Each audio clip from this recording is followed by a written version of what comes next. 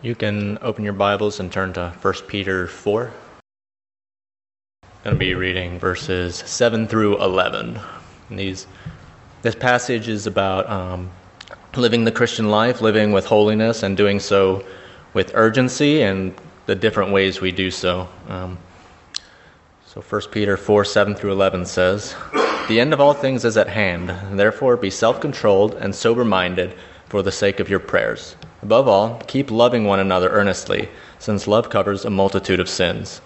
Show hospitality to one another without grumbling. As each has received a gift, use it to serve one another as good stewards of God's varied grace. Whoever speaks, as one who speaks oracles of God. Whoever serves, as one who serves by the strength that God supplies, in order that in everything God may be glorified through Jesus Christ. To him belong glory and dominion forever and ever. Amen."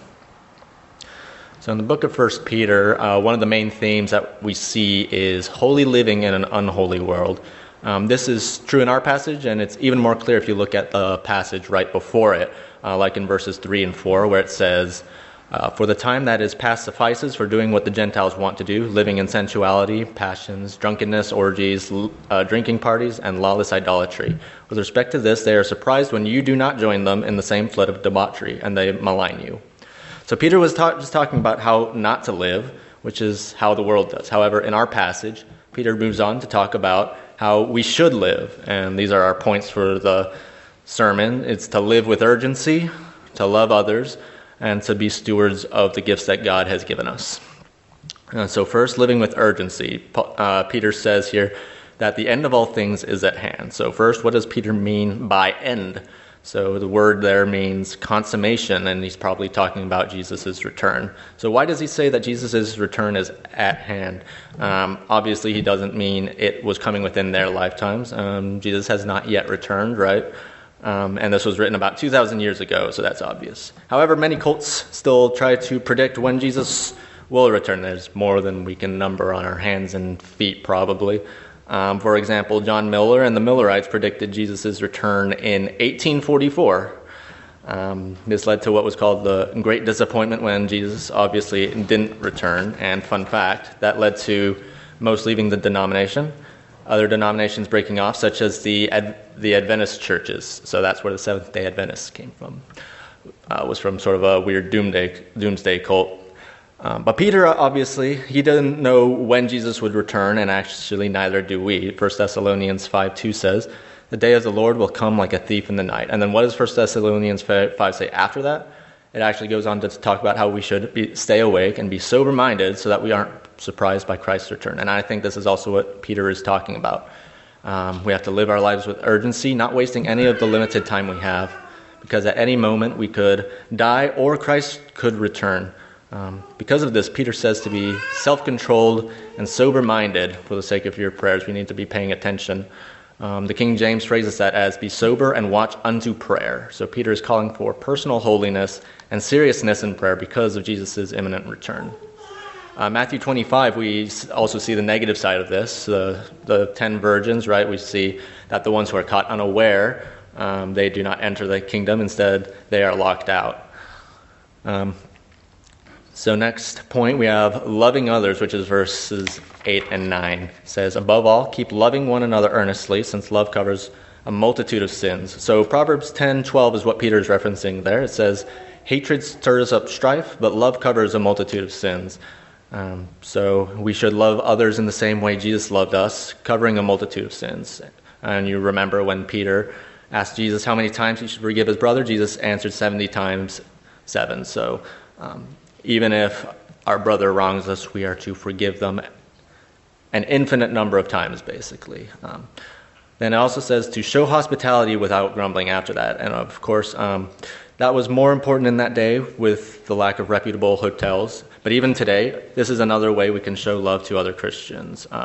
This was a great example of this was recently with Joshua Bora coming to visit us. He was the missionary who was visiting with us last week from India. Well, he was originally from India, and Neil welcomed him into his home, and we all welcomed him to our church. And I think that was great. So, last point, and this will be the longest point here. So we are Finally, we are stewards of God's gifts, and that's verses 10 and 11. So it says, as each has received a gift, use it to serve one another as good stewards of God's varied grace. Whoever speaks, as one who speaks oracles of God. Whoever serves, as one who serves by the strength that God supplies, in order that in everything God may be glorified through Jesus Christ. To him belong glory and dominion forever and ever. Amen. So first, what does Peter mean by gifts here? Well, in 1 Corinthians 12, Paul defines the gifts as being any ability, seemingly natural or supernatural, that comes from the Spirit. I think this is likely what Peter means as well. However, he narrows in on two different gifts in verse 11, which are teaching and serving. So first, let's talk about teaching. He says, those who speaks the oracles of God. So what does he mean by that? This speaks to the use of Scripture in preaching and teaching. Teachers of God's Word should interpret the passage as the original author intended and not read preconceived ideas into a text. This can even happen in Reformed circles. Sometimes passages are taken out of context, or examples can be taken too far to support something not in the passage. So sometimes even if the idea is biblical, they'll maybe use a verse wrong because it, out of context, sounds right. And care should be used to ensure that the passage that they use actually teaches the idea. Also, we should avoid reading passages through our modern lens as much as possible. We should view them in their historical context and then apply it to our lives as application and not as it was originally meant. So we should avoid using modern day buzzwords that have different meaning maybe than what was thought of back in the day. So we should remember the warning in James 3:1. Not many of you should become teachers, my brothers, for you know that we who teach are judged with greater strictness. And then after that, James goes on to say that we all stumble in what we say. So that is why teachers must be especially careful in what they teach and not speak carelessly. So next point is serving. He says, as one who serves by the strength that God supplies. Of course, God supplies all the strength that we serve with. If we have talents that others do not, we are responsible to use them for God's glory. And I'm sure we can all think of something we are better than other people at, and we should use those. But why are we to use our teaching and our serving this way? So that's because we are stewards of God's gifts. And so what's a steward? A steward is someone who takes care of something that they do not own. And the parable of the talents, I think, is a great example of stewards taking care of something they do not own, or not taking care of it as they should. So we read it earlier. I'm going to summarize it again, though. So a man goes into a faraway country, entrusts 3 servants with talents, one with 5 talents, one with 2 talents, and to one 1 talent. The man with 5 talents invests and gets 5 more.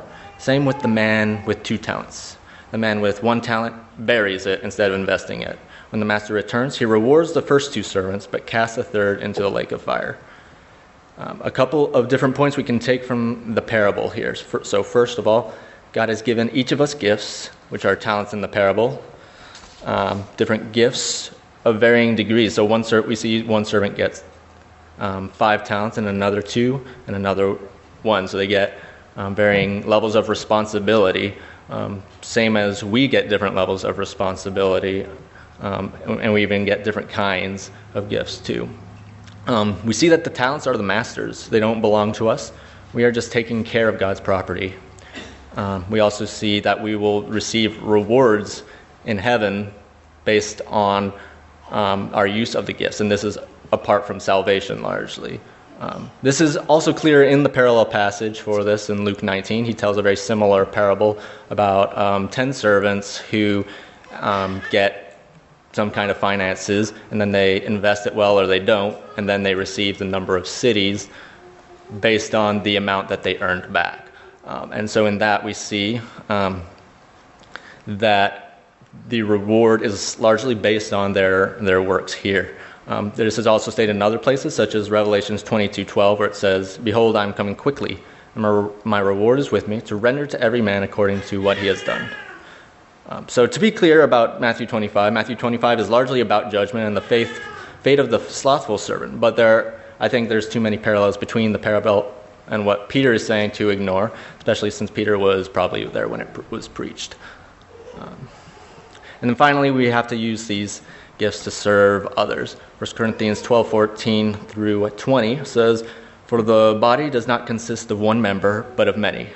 If the foot should say, 'Because I am not a hand, I do not belong to the body,' that would not make it any less a part of the body. And if the ear should say, 'Because I am not an eye, I do not belong to the body,' that would not make it any less a part of the body. If the whole body were an eye, where would be the sense of hearing? If the whole body were an ear, where would be the sense of smell? But as it is, God arranged the members in one body, in the body, each of them as He chose. If all were a single member, where would the body be? As it is, there are many parts, yet one body." So we are all one body. We are not to use our abilities selfishly, but we are to use our abilities to build up the church, and also not wishing we had the gifts that somebody else has. And so then, why is all this? Well, Peter says it's for the glory of God. He says that in order that everything God may be glorified through Jesus Christ. This is because we are His servants. We are using His tools, and it is for His kingdom. So naturally, God, in the end, gets the glory for all of this. So to conclude, Jesus is returning one day. We don't know when this is, so we must act with diligence and urgency to live the Christian life in personal holiness, in love for others, in hospitality, and in serving the needs of others. We do this as stewards of God's gifts, humbly recognizing that our talents are not our own, but are from God and still belong to God, so that when we use them, God gets the glory. Let's pray. God, Heavenly Father, Lord, I thank that you've given us your Son, Lord. You've given us salvation through His blood despite our sins, Lord. You've made us your servants, Lord, and you've even given us talents and gifts we can use for your kingdom, Lord. I pray that you would help us to know how to serve you best, Lord, that we would seek to do so tonight and in our lives in general, Lord. Pray that we would all give you the glory you deserve and not seek to take it for ourselves, that we would not be lazy, but that we would seek to serve you with urgency. Pray all these things in Christ's name. Amen.